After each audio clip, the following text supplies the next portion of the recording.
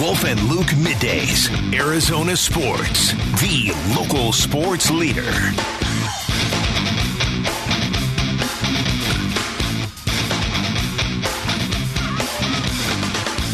All right, welcome back to the show.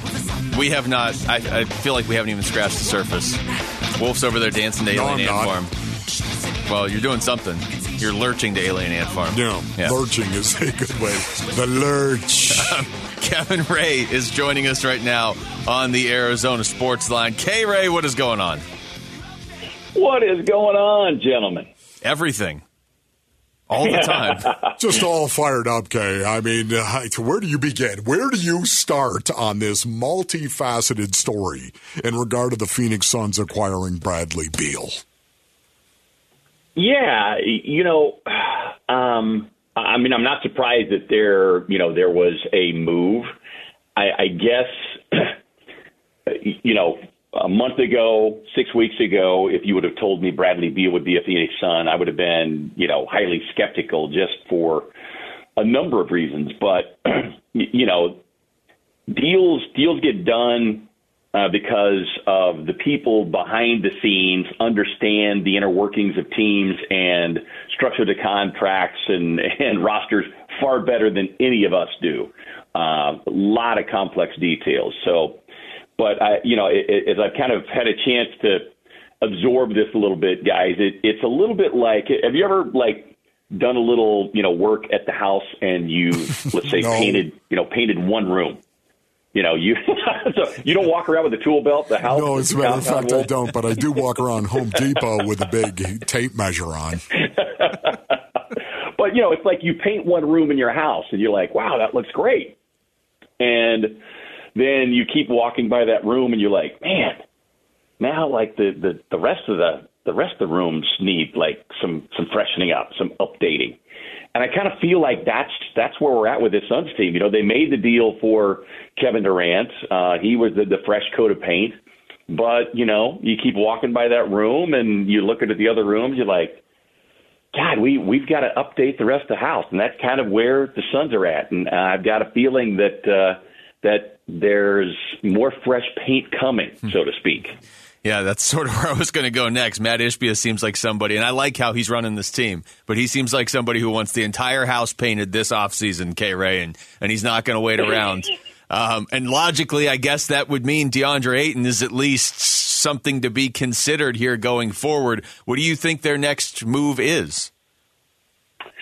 Well, that is the great question, Luke, and it's interesting how, we all heard 2 or 3 weeks ago about the market for DA was quite lean. And that came from more than just one source. But since the Beal deal was struck, it has apparently, the phone lines have been lighting up. So, you not only get a dynamic 3-level scorer in Bradley Beal, but now you create this window that maybe wasn't there 2 or 3 weeks ago.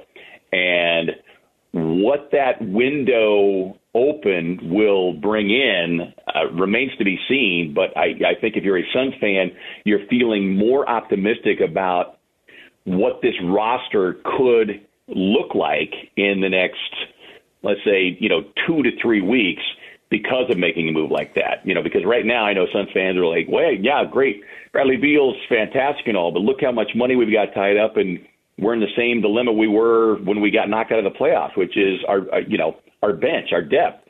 What are we losing there? You can evaluate the trade on its own merits. You can't evaluate this roster until the roster is created, and I think we're still quite a ways away from that. Kay, wouldn't you love to see what Frank Vogel could actually do with DeAndre Ayton, though? Wouldn't you? Isn't there a little bit of you that wants to see that before they move him? Yeah, part of me does, Wolf. And look, maybe it'll still happen. But I think if we're all being honest with ourselves, how many times have we all sat there and said, maybe this will be the voice that inspires and motivates. Oh, maybe this will be the voice that inspires and motivates. And you start kind of looking at the situation and saying, well, man, you're talking about Hall of Fame voices, Yep. trying to inspire. And it didn't seem to be the case.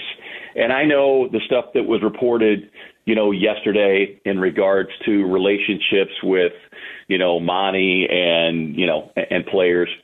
But look, this, Wolf, as an athlete, like if you're going to be great or if you're going to be really good at something, you've got to be motivated yourself. There's no, you can read motivational books all you want, but unless you act upon what you are reading, unless you take those steps, it does no good. And I think that is the challenge that, this coaching staff and James Jones and the organization are in right now is, yes, like you, intrigued by what Frank Vogel could do, but right. Will that be enough? Would it be enough? And would it even be long term? Yeah, it's a great point. Talking to Kevin Ray, you feel like Frank Vogel could maybe raise DA's ceiling, but only DA can raise the floor. Yeah. But the floor is still the floor if DA is not going to do it consistently.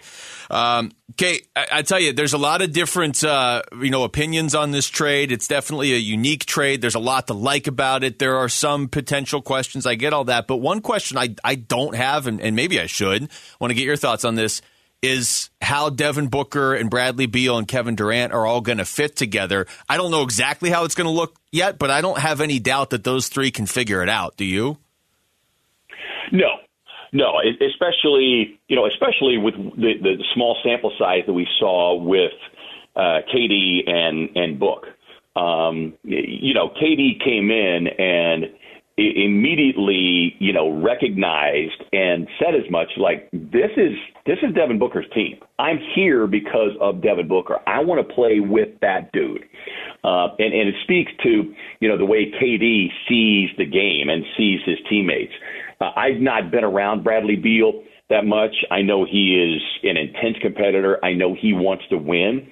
And I feel like as a result of that, him coming here, knowing the pecking order, it's just a matter of getting the feel, the general nuances that you've got to experience, in game with one another. And that's where training camp is going to be so important. That's where, knock on wood, health is going to be so important. We saw what the lack of playing time together and the impact of that, unfortunately, for Kevin Durant, Devin Booker, and the rest of this team in their playoff run. So health will be a big start of that. But I don't have any reservations whatsoever about these three figuring out, how the game needs to be played in order for them as a collective and their team to be successful.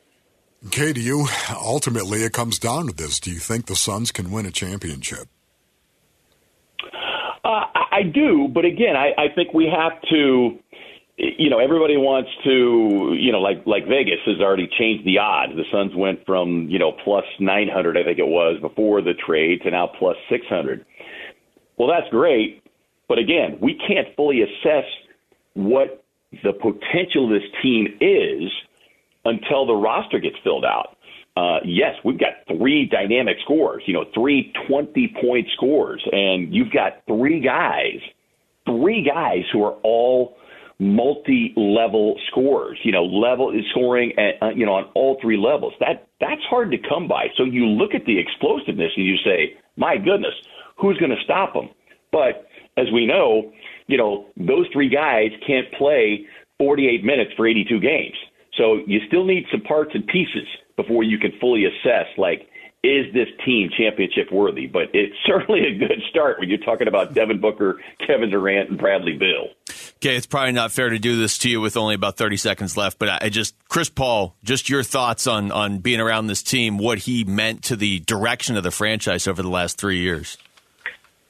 Yeah, as I tweeted out yesterday, it's bittersweet because, seeing and feeling the impact of Chris Paul, and not just on the floor, but organizationally, what he meant to this team. And such a critical foundational piece in order to get this franchise turned around. And, I hate it for him that he came so close again to a championship, closest he's ever been, and they fell short. And unfortunately, his body, robbed him of the last couple of opportunities to do so. But that is a guy I hold with great reverence and respect.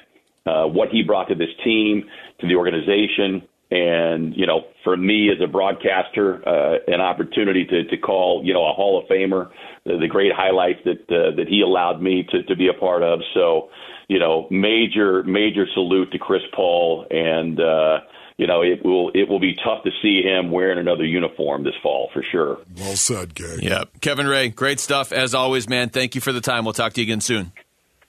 You got it, boys.